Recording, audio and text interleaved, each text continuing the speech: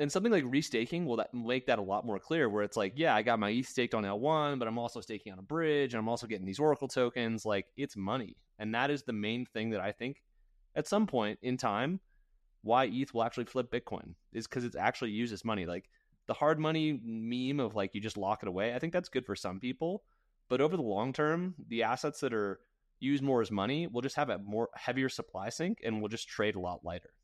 Hey everyone, wanted to give a quick shout out to the Wormhole Foundation. If you're a Bell Curve listener, you know that transferring across chains can be a massive pain. I certainly do. I complain about it on this program all the time. That's why we are super pumped to have partnered with the Wormhole Foundation, the stewards of the Wormhole Protocol. The Wormhole Protocol connects over 30 blockchains and 6 different runtimes, including Solana, Sui, Ethereum, Layer 2s, and more. And the coolest part about this particular partnership is that they have made custom Bell Curve NFTs, which you can get and mint for free. You can claim that by just going down into the show notes and clicking on the link. All right, guys, on with the show. All right, everyone. Welcome back to another episode of Bell Curve. Before we jump in, quick disclaimer. The views expressed by my co-host today are their personal views, and they do not represent the views of any organization with which the co-hosts are associated with. Nothing in the episode is construed or relied upon as financial, technical, tax, legal, or other advice. You know the deal. Now, let's jump into the episode. All right, everyone. Welcome back to another roundup of Bell Curve. You got Michael's 1 and 2 in Vance. Fellas, welcome. How we doing? Feeling good. Feeling good. First one back. I know. Missed you guys. It's been a minute. It's been a wild start to the year. We got Bitcoin ETFs that finally got approved. Definitely shout out to James Seyfert and Eric Balkunas, who have been the gurus. And it's been nice to see them active on crypto Twitter, tweeting out some of our memes. That's made me smile. But, you know, we were just talking off air before we even get into Bitcoin ETF and flows and that whole discussion. What's your guys' sense of going into this year? We're just sort of chatting off air about, I mean, even if you bring it all the way back to last year, everyone was so bearish going into 23. Turned out to be quite a good year. I feel like at the tail end of this last year, people got extremely bullish and everyone accepted that it was going to be a soft landing. And now maybe it looks like it's going to be a bit bumpier than that. So how are you guys feeling generally on the more macro side of things? Feel pretty good. You know, we were just talking about, like, we all follow Tom Lee, who is like either the most hated person on Wall Street or like the one person who gets it right. Like, there's kind of no in between with Tom Lee. And he works for Fundstrat, and, you know, he's kind of known as this permabull. And his whole philosophy for this year is that the S&P is going to 5,200. You know, it's at 4,700 right now. So that'd be a new all-time high. But the first half of the year is going to be choppy. Like, you have like a lot of just like uncertainty with the election, uncertainty with rate cuts, uncertainty with QT turning into QE.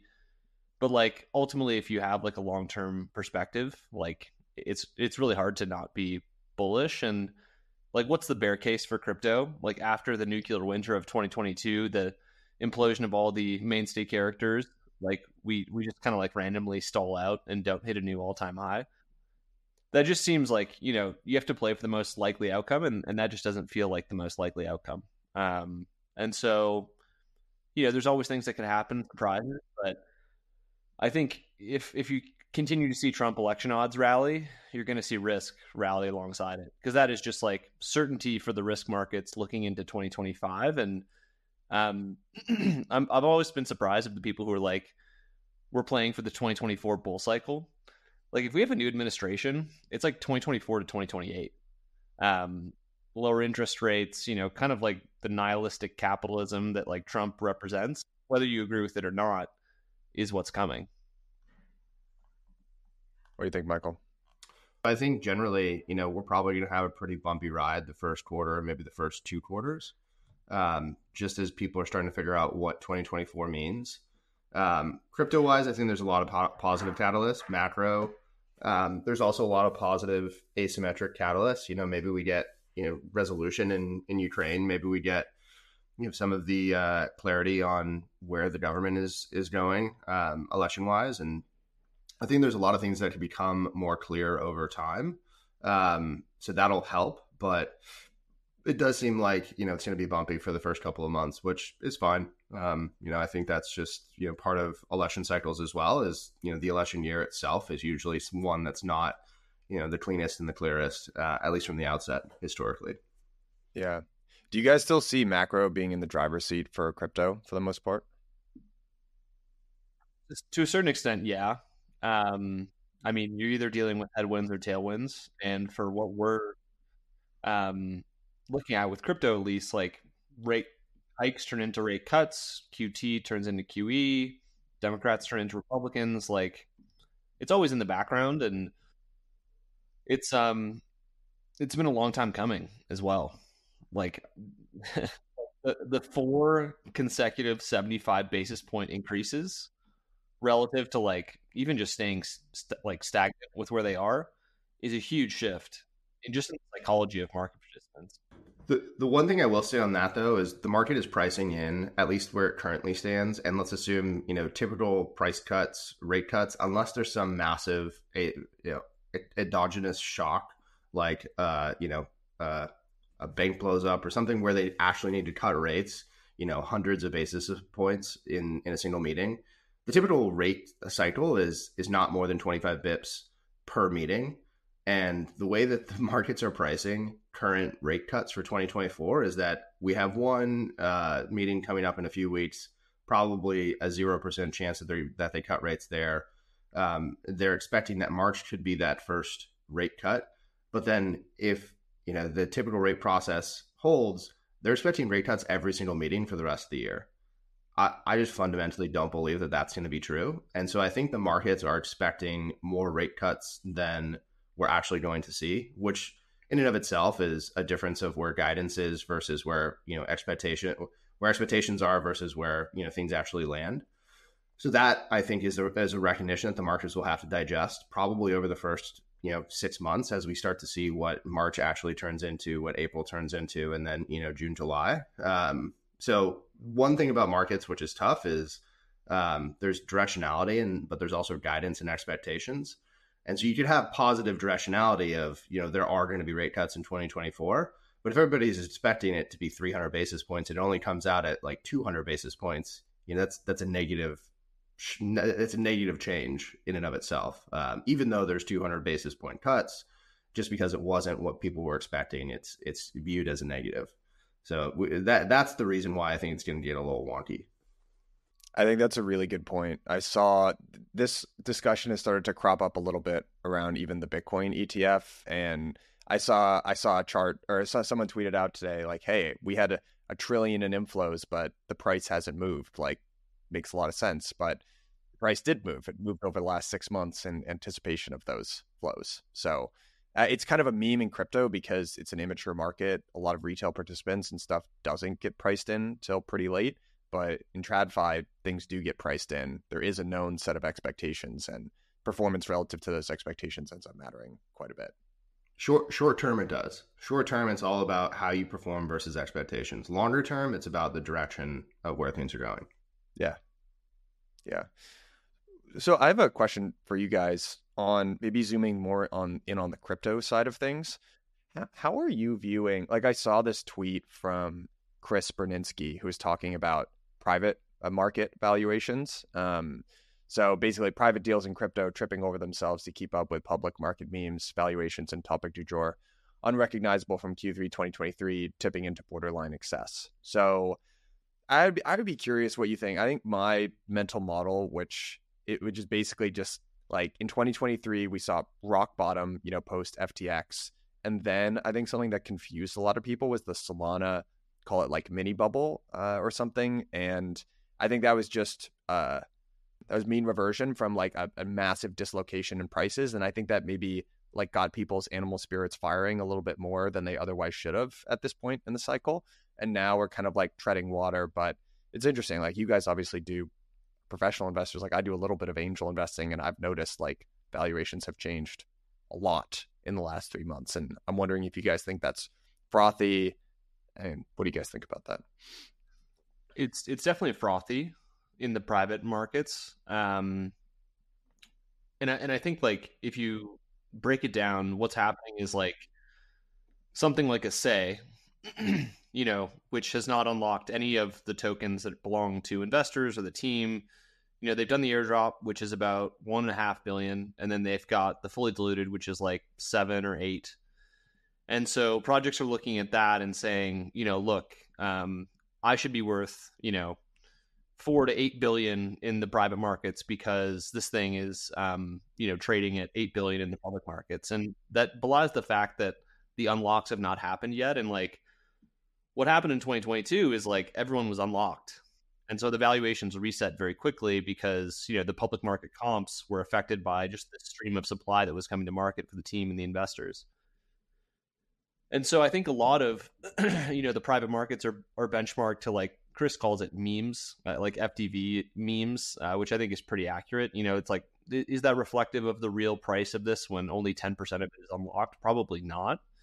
And so like that's like the danger zone for investors when your comp is off and you're already admittedly not investing on fundamental value. If Celestia is making $75 a day and it's 20 billion FTV, it's like you can't wireframe it from like the fundamental perspective. And you also like if you're using that as a comp, theoretically you should be willing to pay anything up to 20 billion to bench to get to the next Celestia competitor.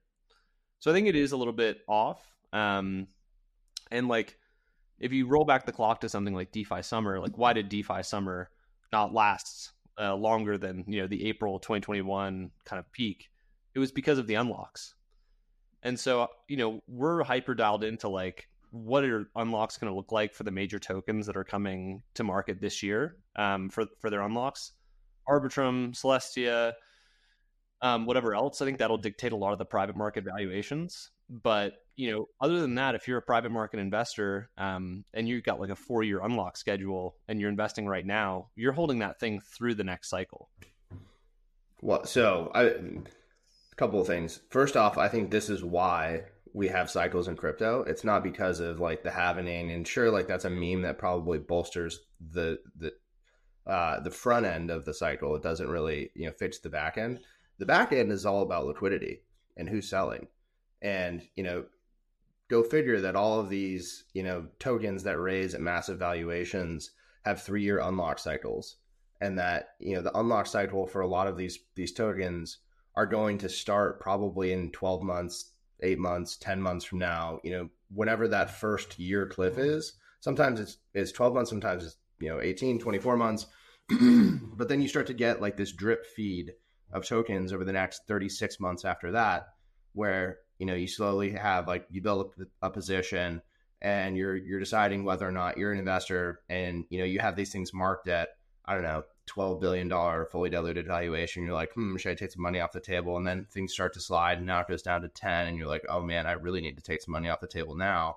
And then your price action, because you're selling 1 or 2% of the protocol token from the seed round, pushes it down to like 8 or 6. I mean, that's the type of cycle that I think happens actually quite frequently with a lot of these new layer ones.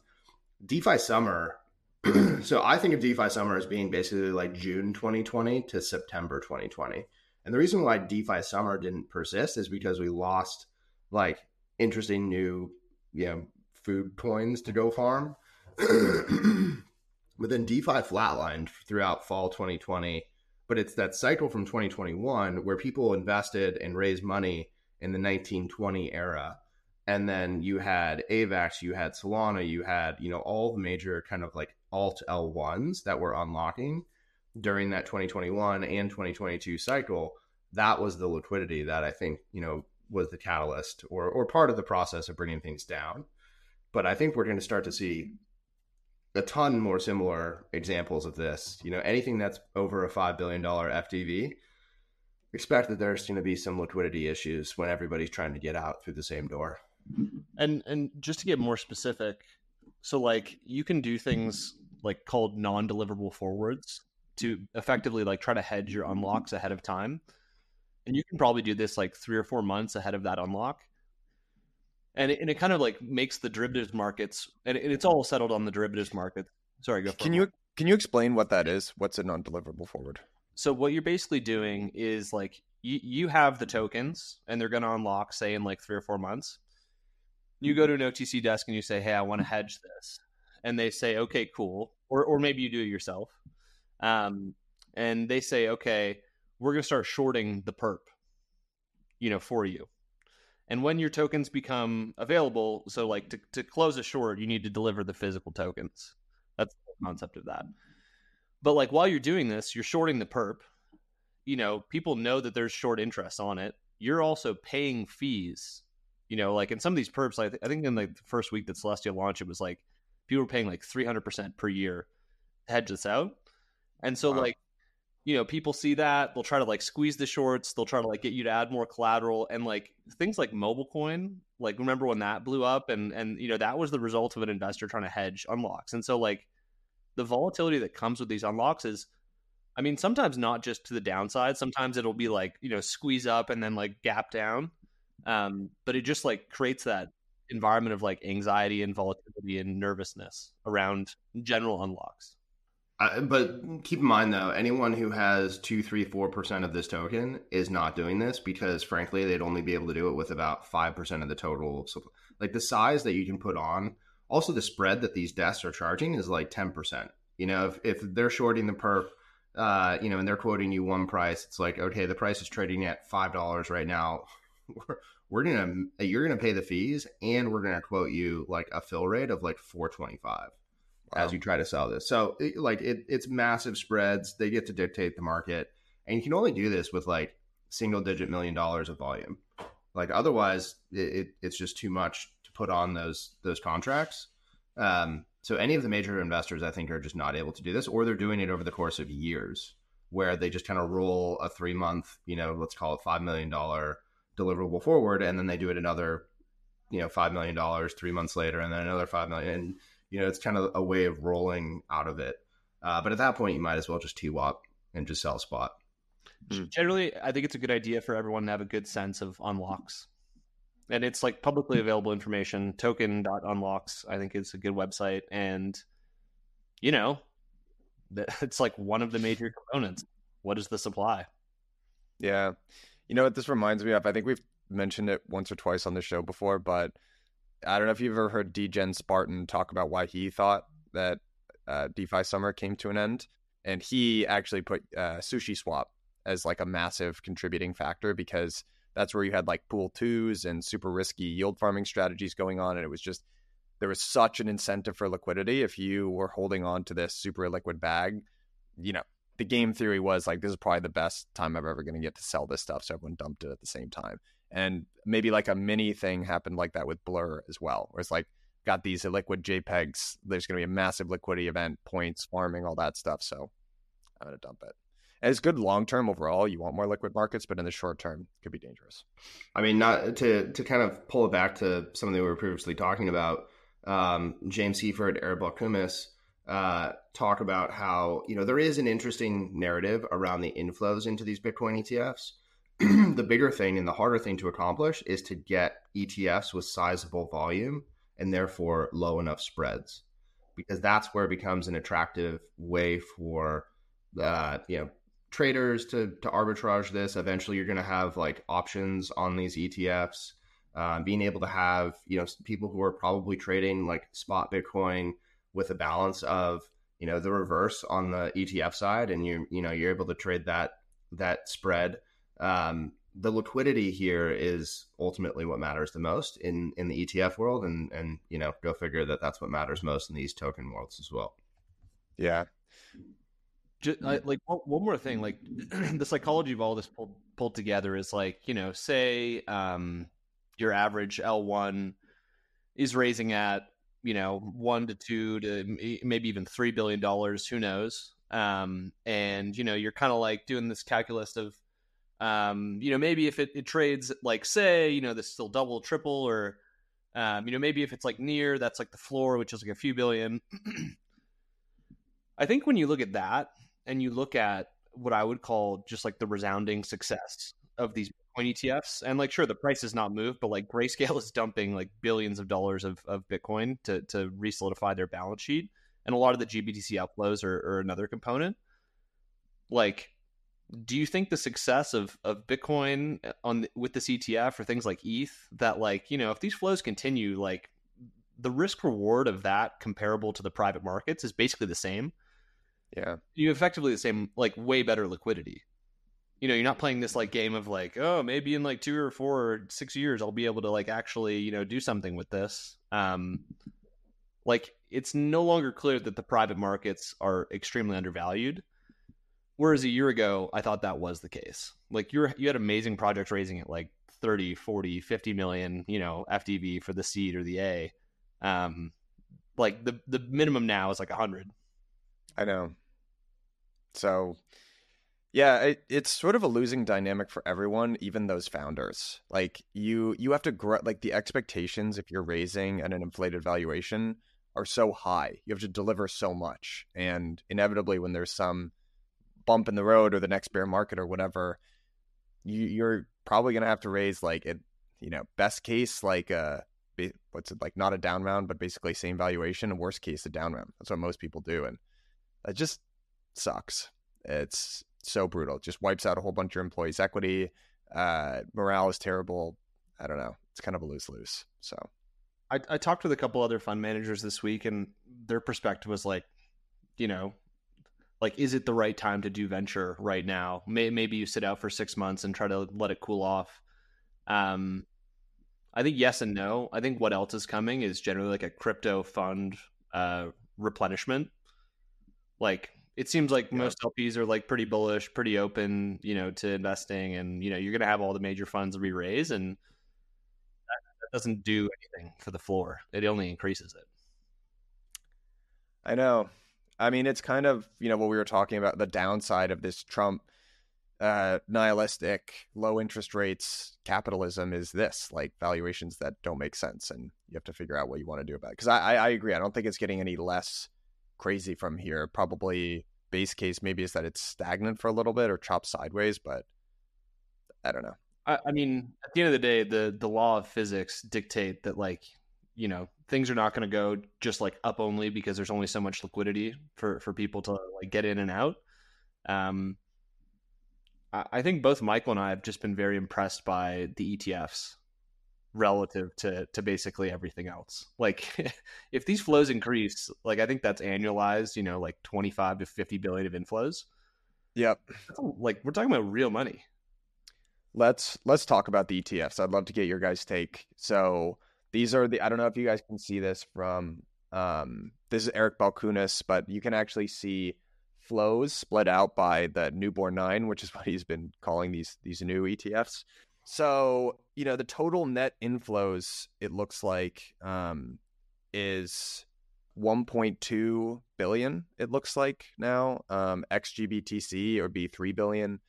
They've also talked, both Eric and James have talked quite a bit about the volume. Like the total volume now is over 11 billion traded, which is like a stupendous amount. There were analysts before these all launched that were predicting $10 billion worth of trading volume in the first year. So, truly like a really record breaking. I mean, that was like a pretty bearish estimate, I would guess. But, and then I guess you've got probably like many predicted, you've got BlackRock, the IBIT in the lead, over $1 billion worth of assets now.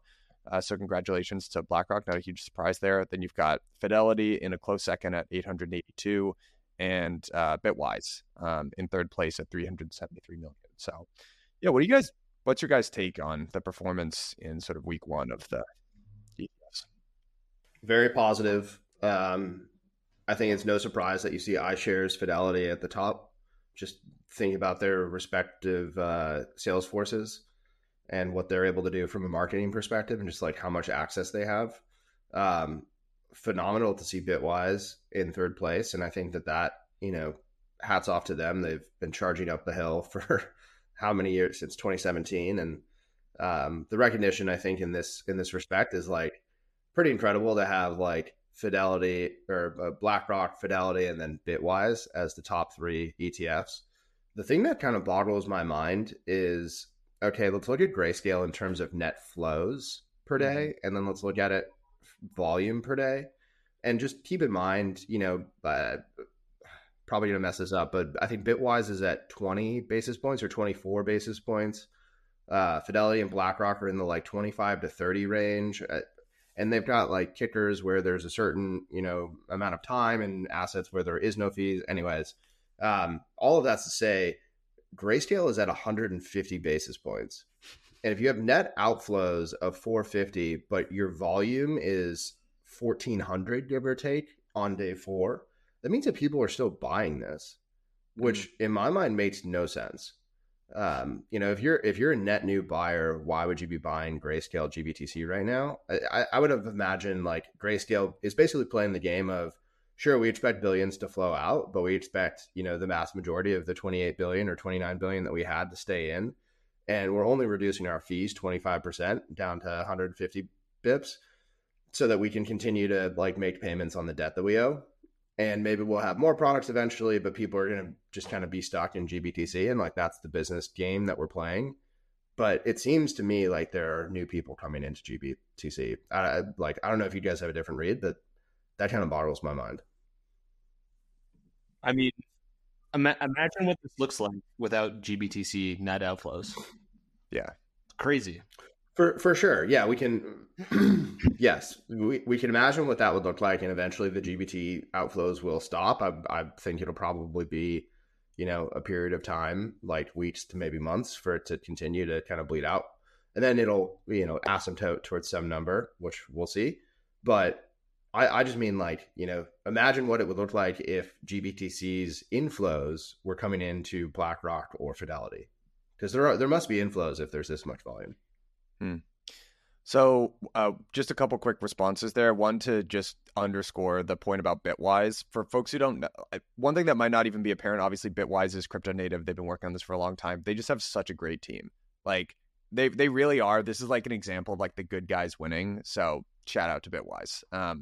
But the other point, and Michael, just in response to why Grayscale might be doing this, just listening to Eric and James, volume. I mean, the amount they were coming in with such a stupendous head start. Like if you look at GLD, which is the primary ETF for gold, that's not an inexpensive product. There are many better ETF products for gold, like IAU. But once you have that head start in AUM, and once volume starts to concentrate around an asset, like institutions, the primary decision maker for them is going to be liquidity. So that's probably what they're banking on here. So yeah, totally understand. And, it's not just direct inflows and outflows that create volume. It could be existing holders who want to put that up, as collateral for something, other people on the other side take that collateral and trade with it. So like, I completely understand that volume can come from other sources, but there is like a multiple difference in terms of like basically a 5x difference in terms of, where these fees are relative to, the other major players. So I don't know. It still boggles my mind that they're at that high of fees. I agree. Yeah. And ironically, actually, so probably you could trace that why that is to the SEC's handling of this, right? Because that's why GBTC was so successful, because they didn't allow an ETF and they kind of gave Grayscale this head start. So just another thing to thank Gary Gensler. And the whole cash create versus in-kind create.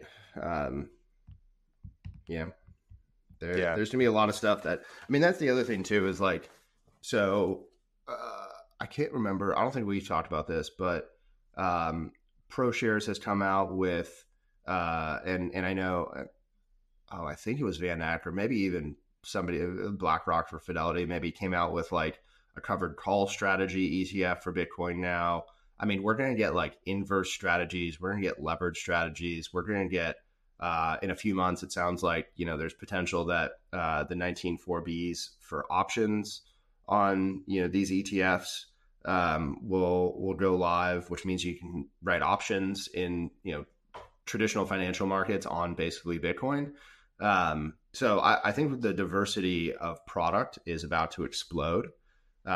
And this isn't even counting, other assets other than BTC, and we'll see where that lands too. But there's going to be a lot of things that come out and go live in the next 6 months. Hey everyone, wanted to give a quick shout out to the Wormhole Foundation. If you're a Bell Curve listener, you know that transferring across chains can be a massive pain. I certainly do. I complain about it on this program all the time. That's why we are super pumped to have partnered with the Wormhole Foundation, the stewards of the Wormhole Protocol. The Wormhole Protocol connects over 30 blockchains and 6 different runtimes, including Solana, Sui, Ethereum, Layer 2s, and more. And the coolest part about this particular partnership is that they have made custom Bell Curve NFTs, which you can get and mint for free. You can claim that by just going down into the show notes and clicking on the link. All right, guys, on with the show. What do you guys think about... I mean, it's been interesting. Like, we've been talking about Larry Fink, obviously, as soon as the iShares filing for the spot ETF became public. He's been talking more positively about crypto post, conflict in the Middle East. He called crypto a flight to safety asset or something like that. But recently, he's been really on the warpath about two things, which is the ETH ETF. So he's very, very positive about an ETH ETF. And he's very positive, loves this idea of tokenization. And actually, the direct quote, which sort of made me laugh, was tokenization solves all corruption. It's like, he gave that quote. Firsthand, that is not the case. I know. He's some experience in the industry. Yeah, me either. But, what do you think is and I mean, even just like, this sounds silly, but like, if you look at the Van Eck Twitter account or the Franklin Templeton Twitter account, about like, they've got laser eyes on the Twitter account. They've like given these were things that they seem small and stupid, but to me, it just says this is a gradual attempt from TradFi to be more accepting and like lean into crypto. I don't know. It doesn't seem like a small thing that a financial institution like that, like multiple trillions of dollars in AUM, would just allow laser eyes and the intern to take control of the Twitter account. But do you guys think this cycle, I mean, do you think this means anything? Like, is this materially going to change, what types of institutions are involved in this cycle? Or is it just kind of like, yeah, he's doing the tour and, they're going to say stuff like this? I think it's honestly, it depends on who wins the Bitcoin ETF race or the other ETFs as well. I think right now it's like the starting gun has been fired. You've got, BlackRock and Fidelity obviously off to the races, GBTC competing, Bitwise competing, even Franklin Templeton, $1.5 trillion AUM, they're still competing. I think eventually, and Eric and James have talked about this, a lot of people ultimately drop out if their ETFs aren't profitable, or it's very clear that there are certain winners.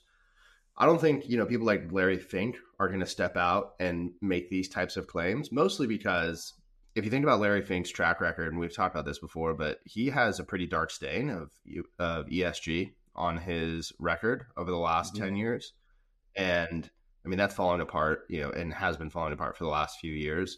I think that he needs to try to find a new narrative and a new chapter that he's going to push forward. It could be tokenization, but the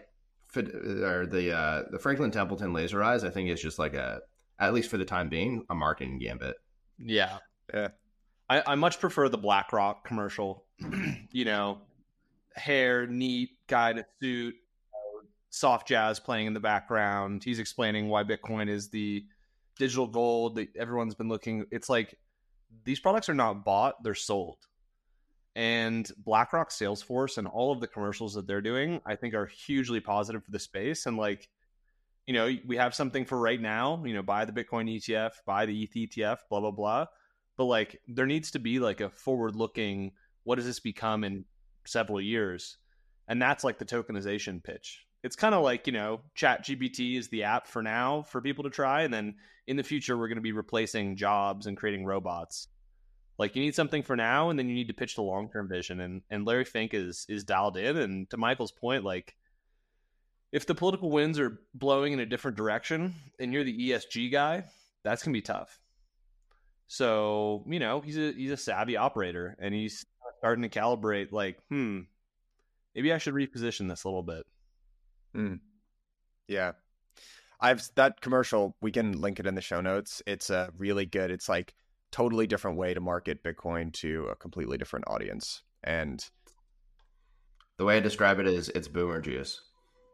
it reminds me of all the other ETF commercials I've seen. Like vague, safe. You kind of know what's going on.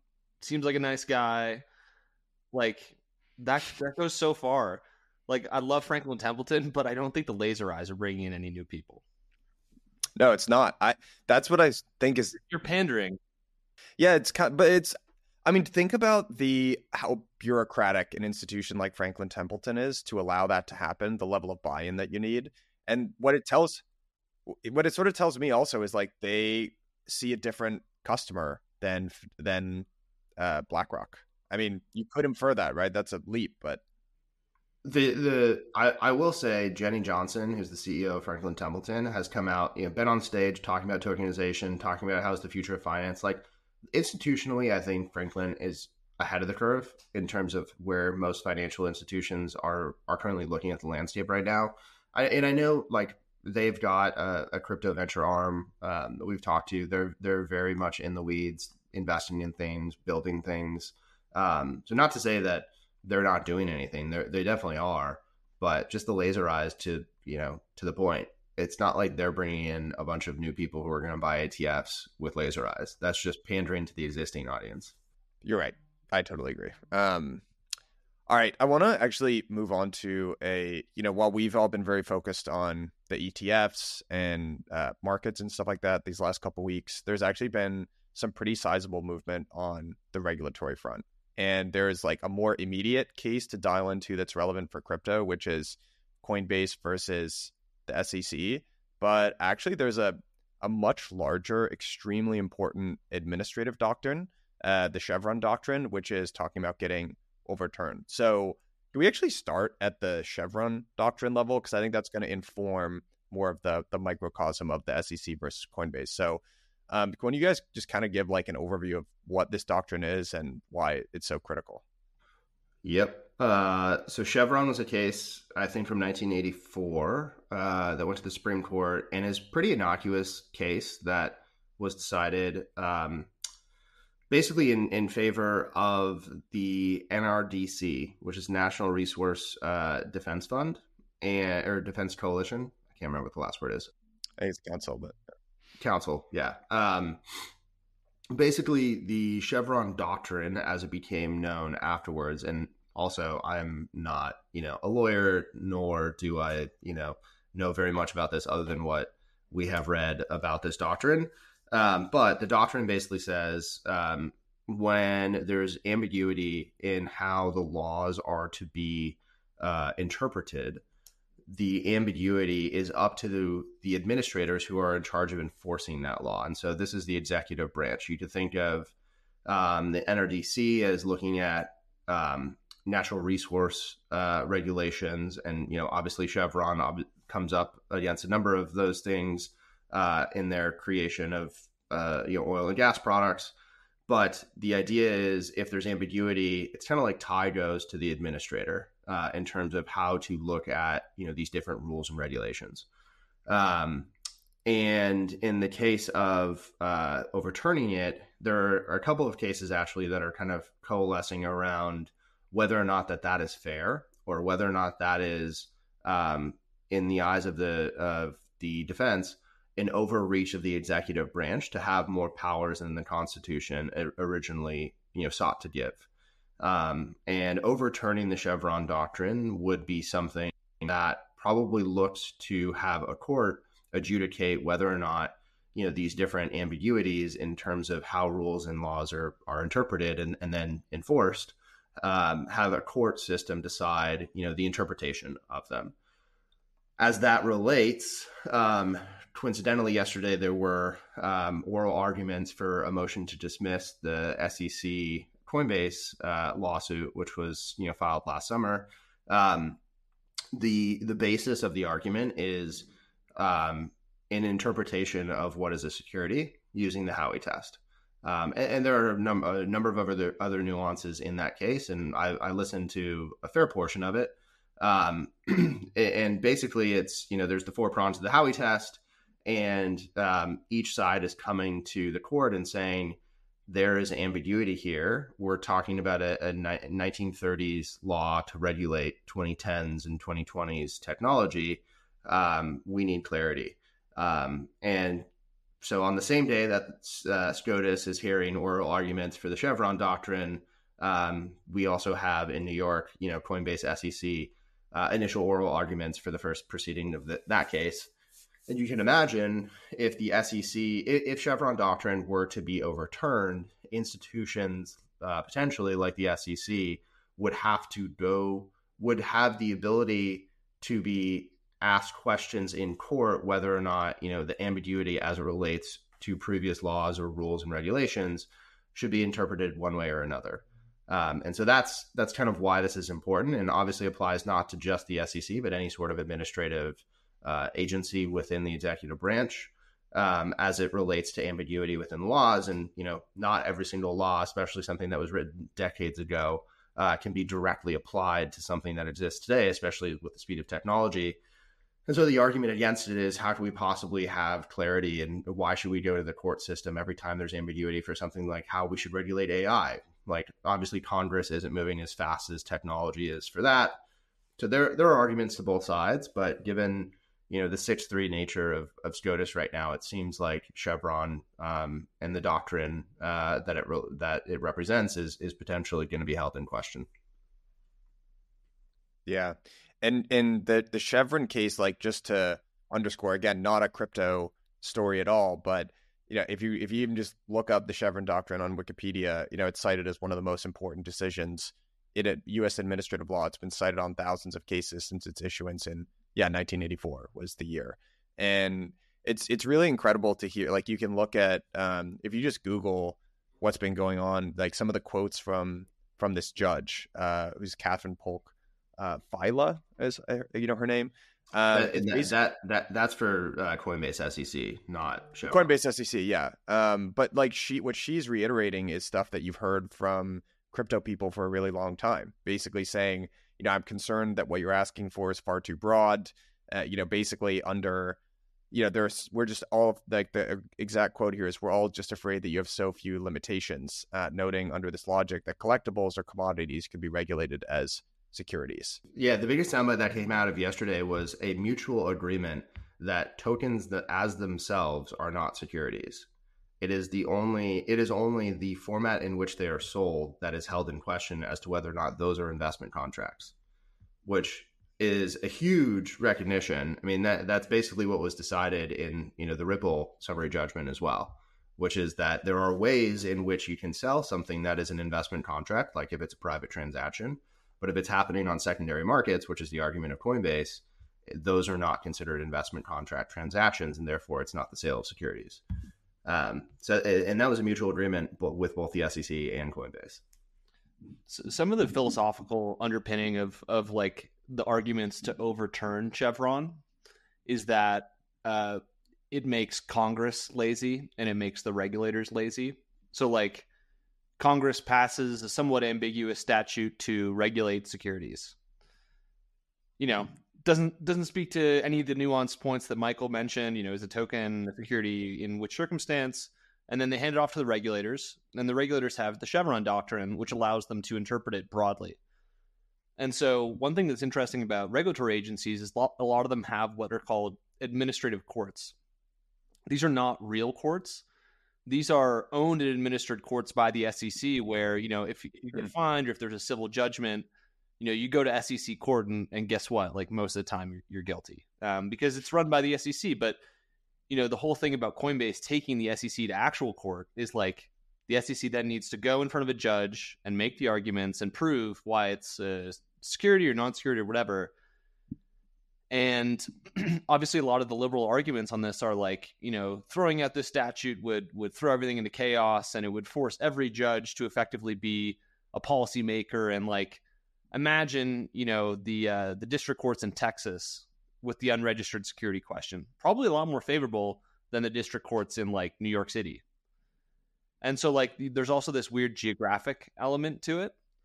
And I do think, like, if you like really kind of zoom out and think about like where we are in history, I think that the Jimmy Carter Reagan part of history is like pretty relevant here. Jimmy Carter, really high inflation, really unpopular president, pretty old, pretty unpopular.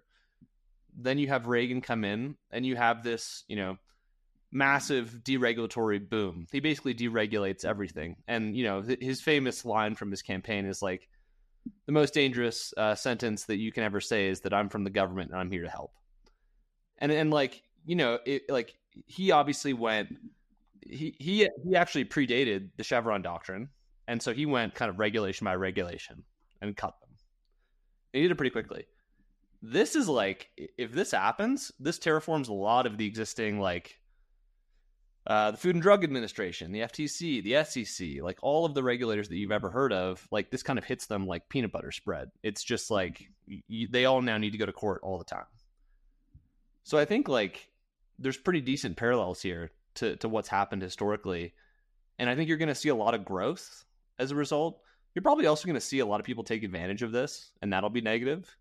And depending on where you fall on the political spectrum, it's like that's either a huge problem or a huge opportunity. I mean, the one kind of argument that they have against this is growth potentially with deregulation. The one argument against this is that it actually stymies growth, because what it does is it puts everything on pause until you can adjudicate this in court. I mean, and look at how long Ripple took to play out, which is 2 years, 2.5 years. Coinbase started in July. We are now hearing, the first oral arguments in a motion to dismiss, and it's expected that decision will happen sometime in June. Like, it'll take years for Coinbase to work itself out. So, if we overburden the court system, it's also not going to be the best and fastest procedure of making things happen. And so, all I'm saying is that there are arguments on both sides, I think. But I do think ultimately, the perspective of having the tide not go to the executive branch is kind of the most important one. You have to have a fair process for adjudicating things that are ambiguous. It is interesting to think about, like, if you wanted to get GDP growth to 50% next year, what would you do? You'd allow fracking in the backyards of every home in Oklahoma. You'd like do all this stuff that like is like kind of arguably like cancerous growth that's caused by deregulation. And then there's like a sweet spot where it's like just deregulated enough and the courts are like just slow enough where like you're able to kind of like thread the needle. I think this is all against the backdrop of like, if you see a different administration in the White House, like a Republican one, like all of these agencies are also going to be much smaller. The courts are going to be slower. The agencies are going to be smaller. There's going to be less resources to try things. And so like, I'm in favor of the Chevron doctrine being like overturned or like changed, but like I'm definitely not in favor of like the free for all. That also seems like a negative. I agree with that. Not a legal expert and haven't fully thought through all the implications of it yet, but speaking purely from someone who works in crypto, there are obviously downsides to removing the Chevron doctrine, but it's been pretty bad if you've been subject to the SEC. And, if you believe that crypto is the next big, I don't want to use the word paradigm, but computing platform or money or technology platform or whatever you want to use, the SEC has been doing its absolute best job to push that out of the US for a pretty long time now. And you guys know it from the perspective of funding new entrepreneurs. Like, you can see the activity actually meaningfully moving out of the United States. So I don't know. I mean, it's hard to root against some form of change because it's been pretty tough. It's made it harder for us to operate our business, like a lot harder. So yeah, I'd be in favor of this for sure. Unfortunately, there's no middle ground, it seems, in America. It's either like we're regulating this thing out of existence or like we're taking the gloves off and we're just going to go bare knuckle speculating. I think that's also what makes America great. It's like it pivots extraordinarily hard from administration to administration. It'd be nice if there was a little bit more consistency. You know what else is nice about America is good governance, like checks and balances. Like this was a designing principle of the US, is having different branches of the government that balance each other out and have a different set of incentives. And it's kind of Ethereum-esque, actually. It like moves very slowly. It's supposed to be neutral and flat, and that's been a really good strategy for the most part. And I feel like if anything, this is the US returning to its roots a little bit. Careful what you wish for. Yeah, that's a good point. All right, Michael, I know you've got to hop here, but maybe Vance, we can stay on and just cover the Ethereum Foundation did a. All right, see you, buddy. So they do these Reddit AMAs, which is actually pretty cool.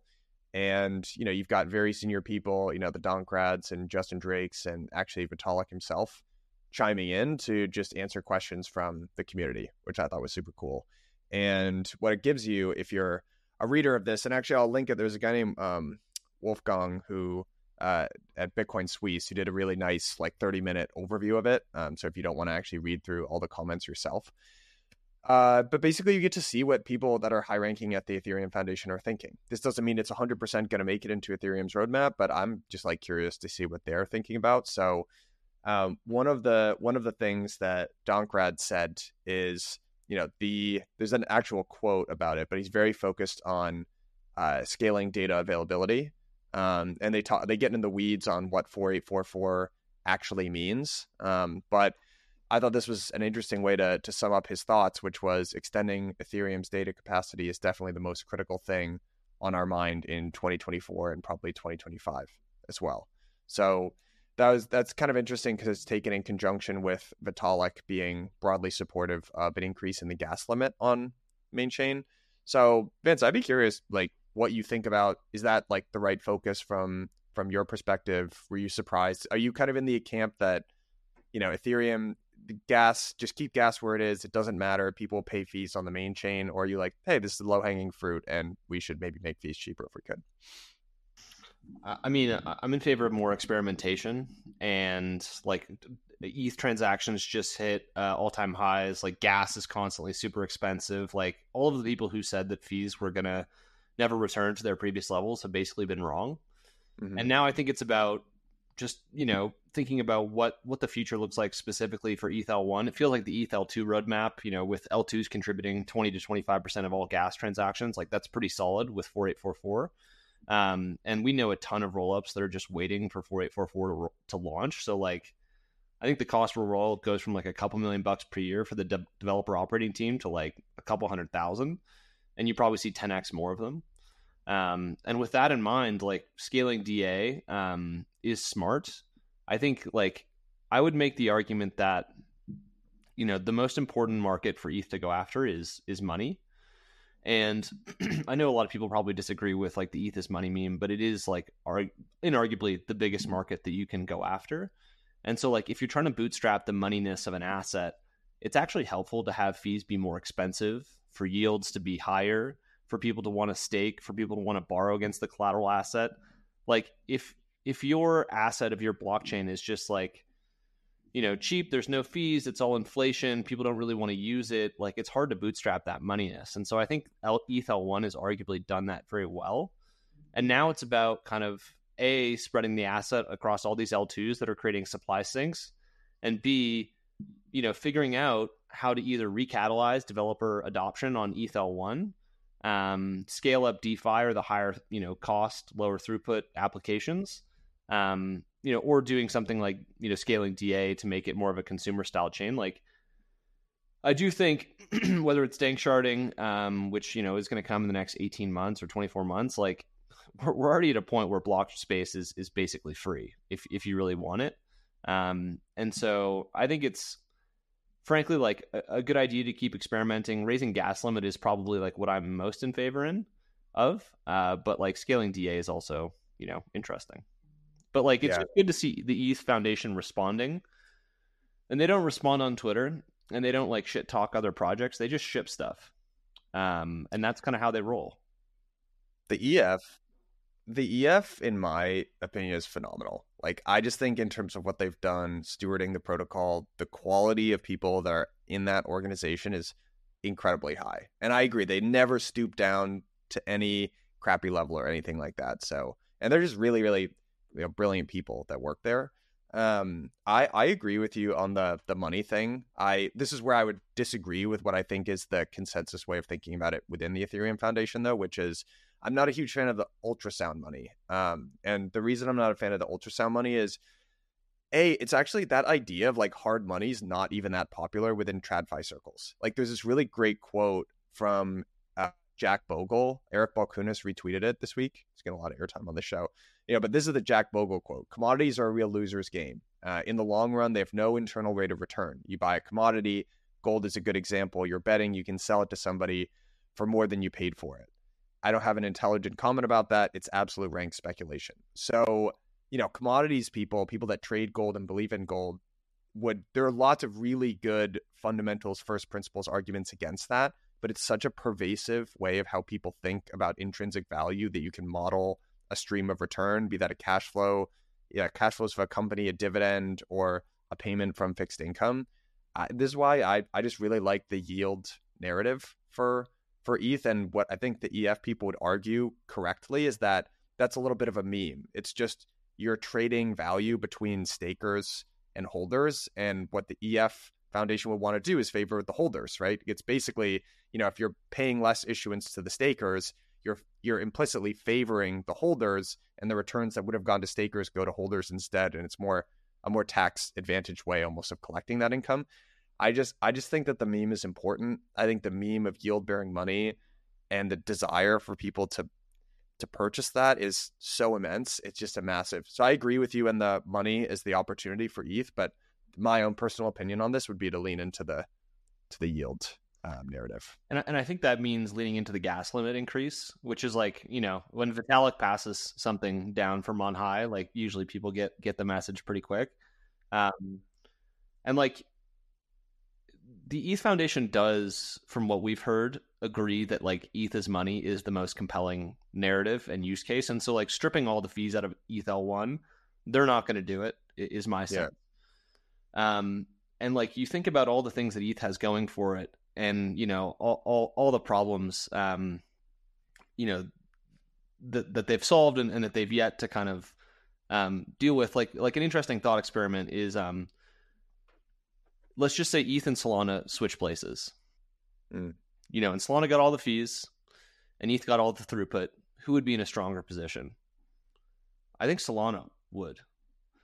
Because, it would have the moneyness of the ETH ecosystem, it would have the apps, it would have all the DeFi, it would have all the TVL.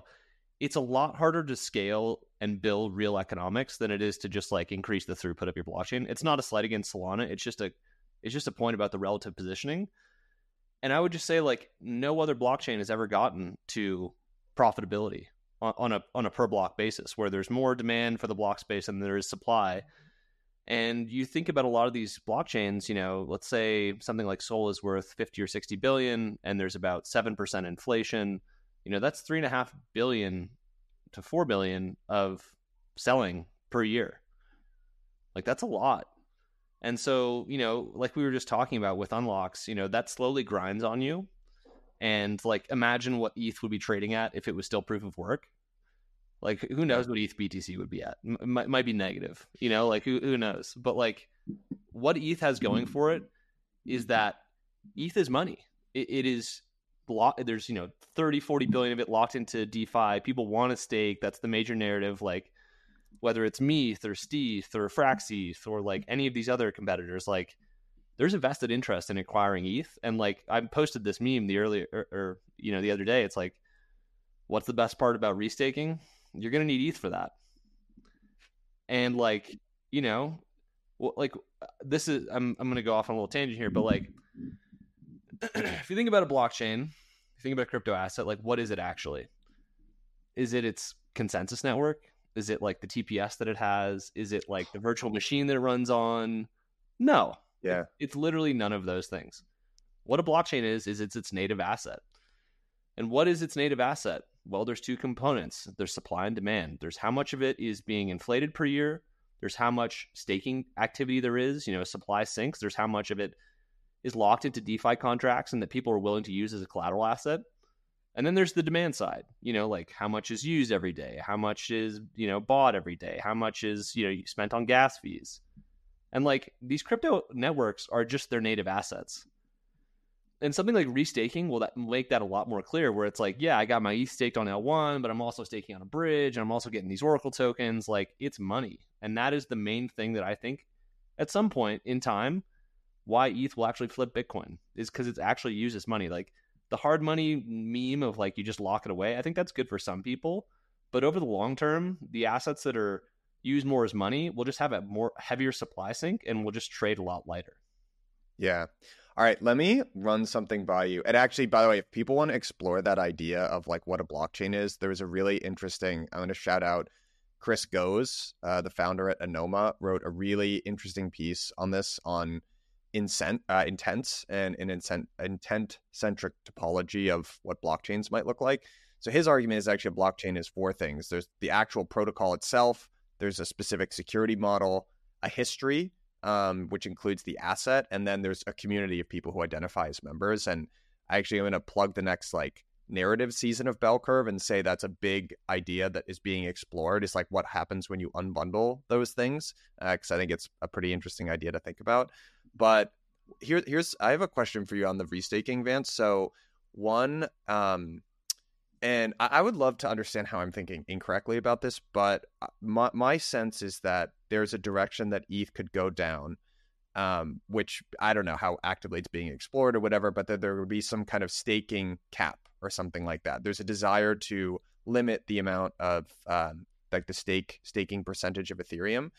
For me, what that would do, like if you play that out, what ends up happening is people go further and further into restaking.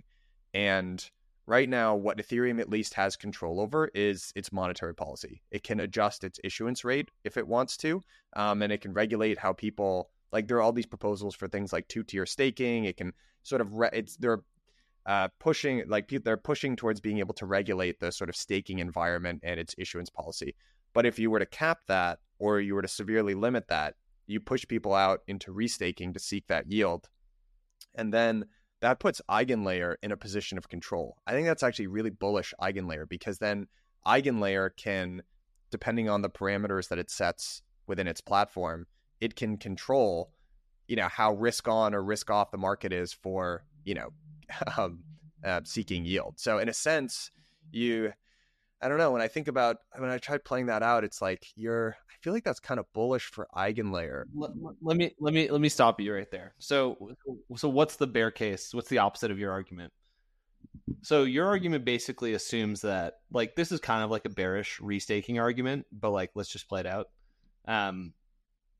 Restaking is powerful when there's a bunch of AVSs, alternative validator services, that want to give tokens to ETH restakers to go off and, bootstrap their ecosystem. So like, maybe an Oracle provider, maybe like a DA provider, maybe like, a bridge. First of all, I've not seen any good pitches for AVSs yet. I'm still waiting for good pitches. And like a lot of it is like, if I'm a talented team that's built an amazing bridge, someone like Socket, like I got my own tokens. And that's my value accrual, and that's what I want. And I don't really want to give those away to other people, just for the honor of being considered like a restaked service. Like let's just even go simpler. EigenDA. Let's assume that EigenDA trades at whatever Celestia is at, like 15 billion. Not even the EigenLayer token, just like EigenDA. ETH right now is 350 billion. And let's say that the first year inflation of that $15 billion token is 20%. So they're going to give away, 3 billion of tokens to, whatever, like, 120 billion of staked ETH. That's not that much yield. That's like not even enough to move the needle. And so like the position of control that EigenLayer would be in presupposes that like they have all these amazing AVS services where the tokens are trading at high FDV and, the unlocks never come. I think there's like a more cogent argument where it's like there's going to be a lot of like you're going to have like the barbell. You're going to have a lot of people staking ETH because it's like very consistent 3.5-4%, and then you're going to have a lot of people farming like 200% APY, or like it's a very small number of people farming like 200% APY, like crazy AVS, like almost like quasi like DeFi summer Ponzi scheme, not like Ponzi schemes, but like they're just giving away a lot of tokens, and like the unlocks are coming. Like it just doesn't feel like there's like in that middle of that curve, like the thing that will give a lot of APY to a lot of people on the restaking layer. Okay, this is a really good point.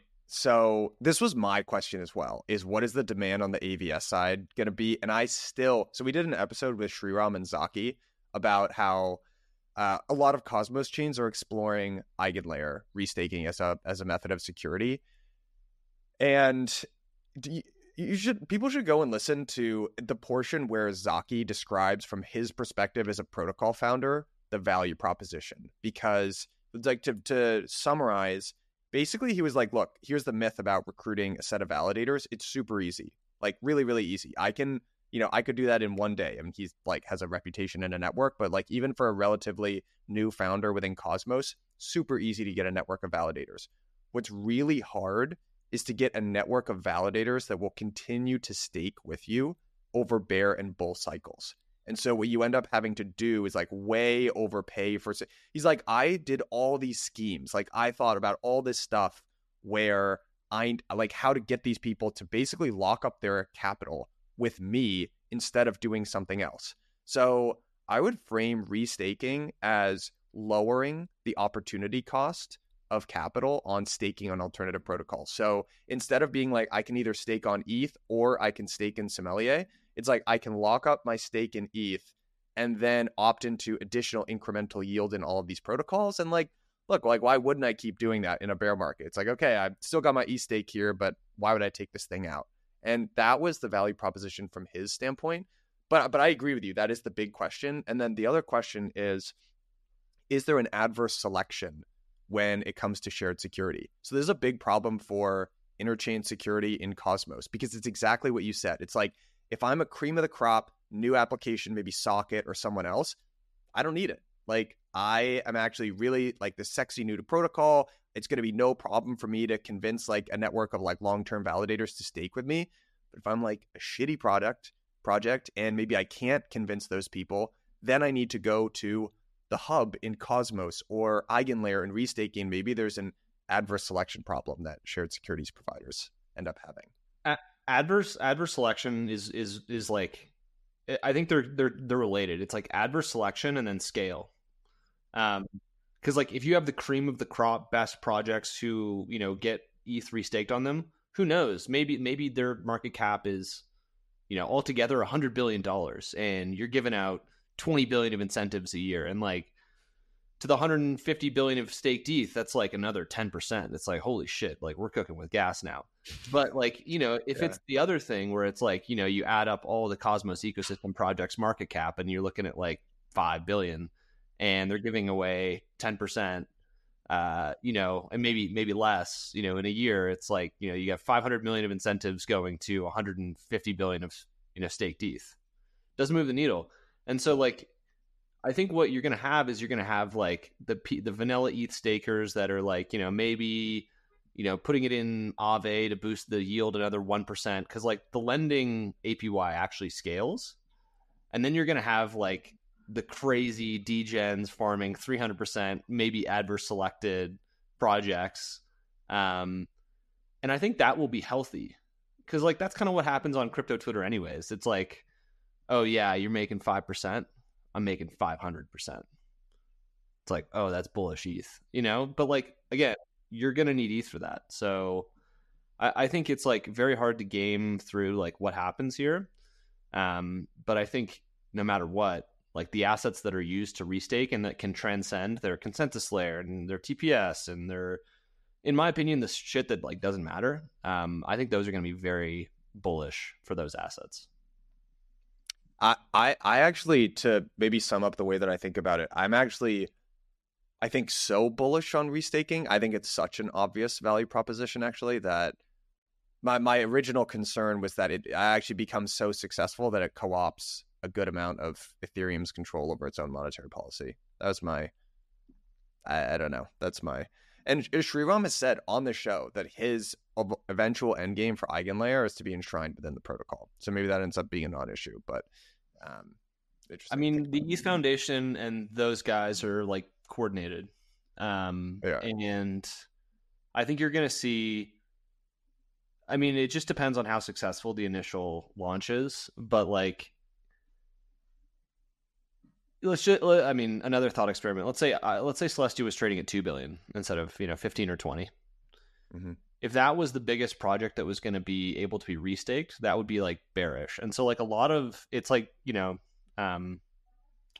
chicken and egg, but like if the market caps of the tokens that are to be farmed are high, it makes it more likely to be successful.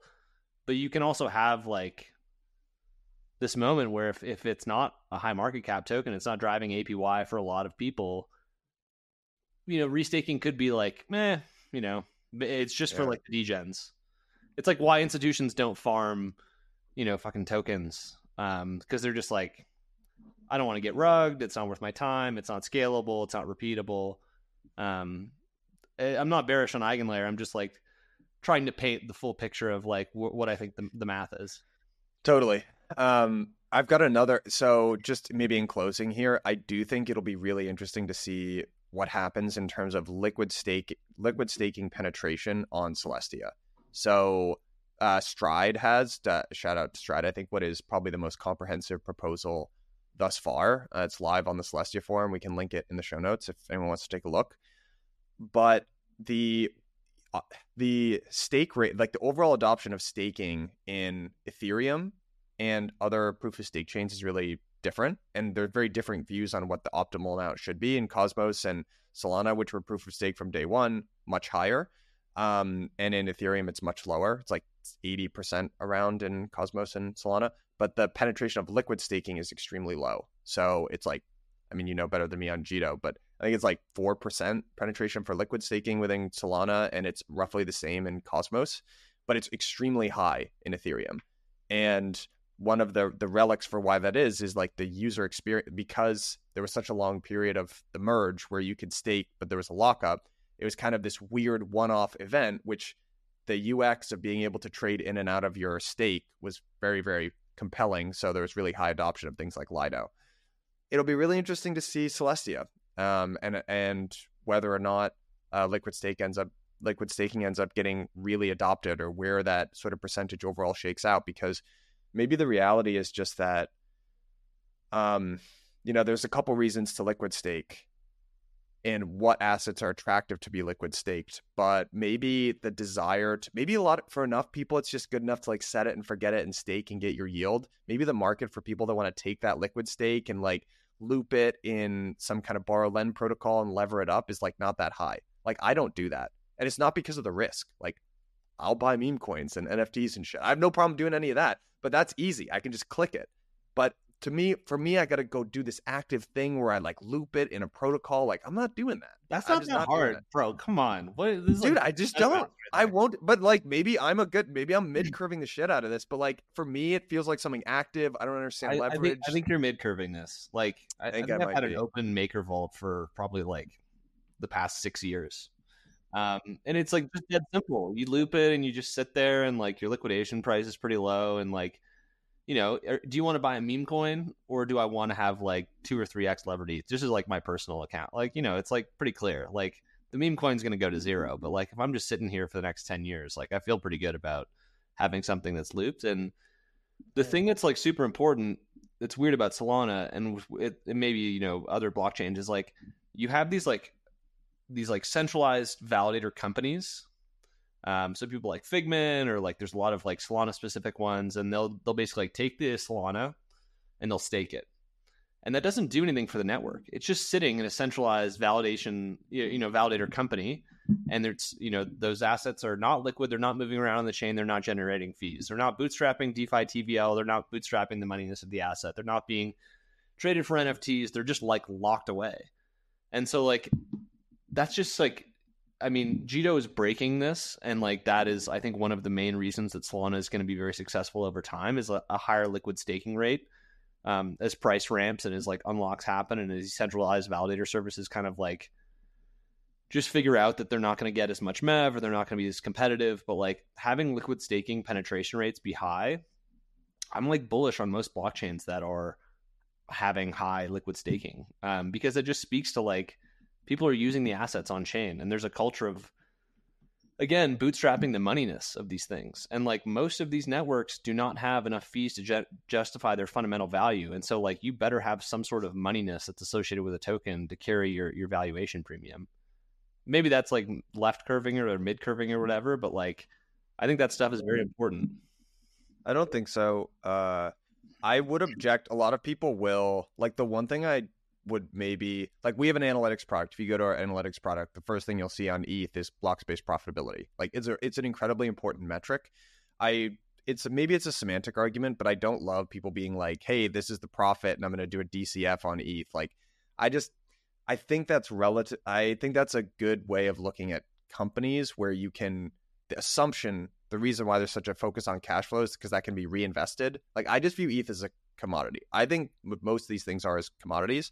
And my long-term thesis is like a return to things that look more like commodity, like money. Like, if you look at the history of money, sometimes monies look more commodity-like, sometimes it's look more credit-like. I think this is a return to more commodity-like money things, Bitcoin, ETH. And then, we'll see, like, Solana, I think if it wants to go down that route, they're going to have to do their own, like, 1559 this year, and there will be decisions made to prioritize sell the asset or the network or whatever. And Celestia is going to have to do the same thing. So I don't know. I'm just very interested to see how it all shakes out. I could see it going a bunch of different directions. But my framework for a little while has been this is a digital commodity boom. Like a commodity boom like the 70s or 80s or the early 2000s. Yeah, and that's what this is. So, yeah. So I mean, dude, I was just thinking about it this week. This industry is so dynamic, so fast moving. I don't see how you could work anywhere else at this point. Like, totally. I mean, it's so dynamic. It's so fast moving. I think an orthogonal point to that is like everyone is always focused on the things that are changing. Yeah. And in my mind, at least, I opened a Coinbase account in 2012. A lot of things don't change. A lot of things stay the same. And like having an appreciation for that, like here we are, 11 years later, we have a Bitcoin ETF. Like we have Larry Fink shilling the ETH ETF. Like, as much as things change, things like stay the same to me, which is cool. Because like if you have the ground always shifting underneath you, it's just fucking annoying. But it's like a nice balance of like things that are meant to be permanent and last forever and that are sustainable and like all these amazing new experiments. It's a great industry.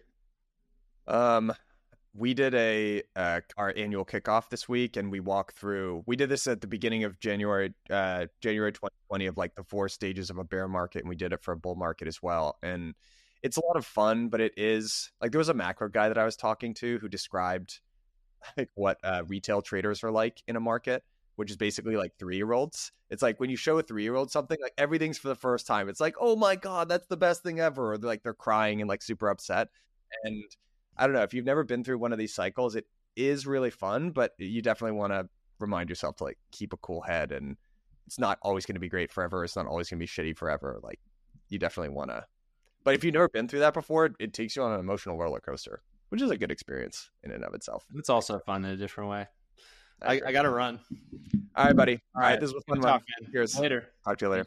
Hey, everyone. Mike here. If you're a Bell Curve listener, you know that transferring assets across chains can be a massive pain. I certainly do. I complain about it on this program all the time. That is why we're incredibly excited to have teamed up with the Wormhole Foundation, the stewards of the Wormhole Protocol. And the coolest part about this particular partnership is that they have made custom Bell Curve NFTs, which you can get and mint for free. Click the link at the bottom of this episode. Get your free NFT.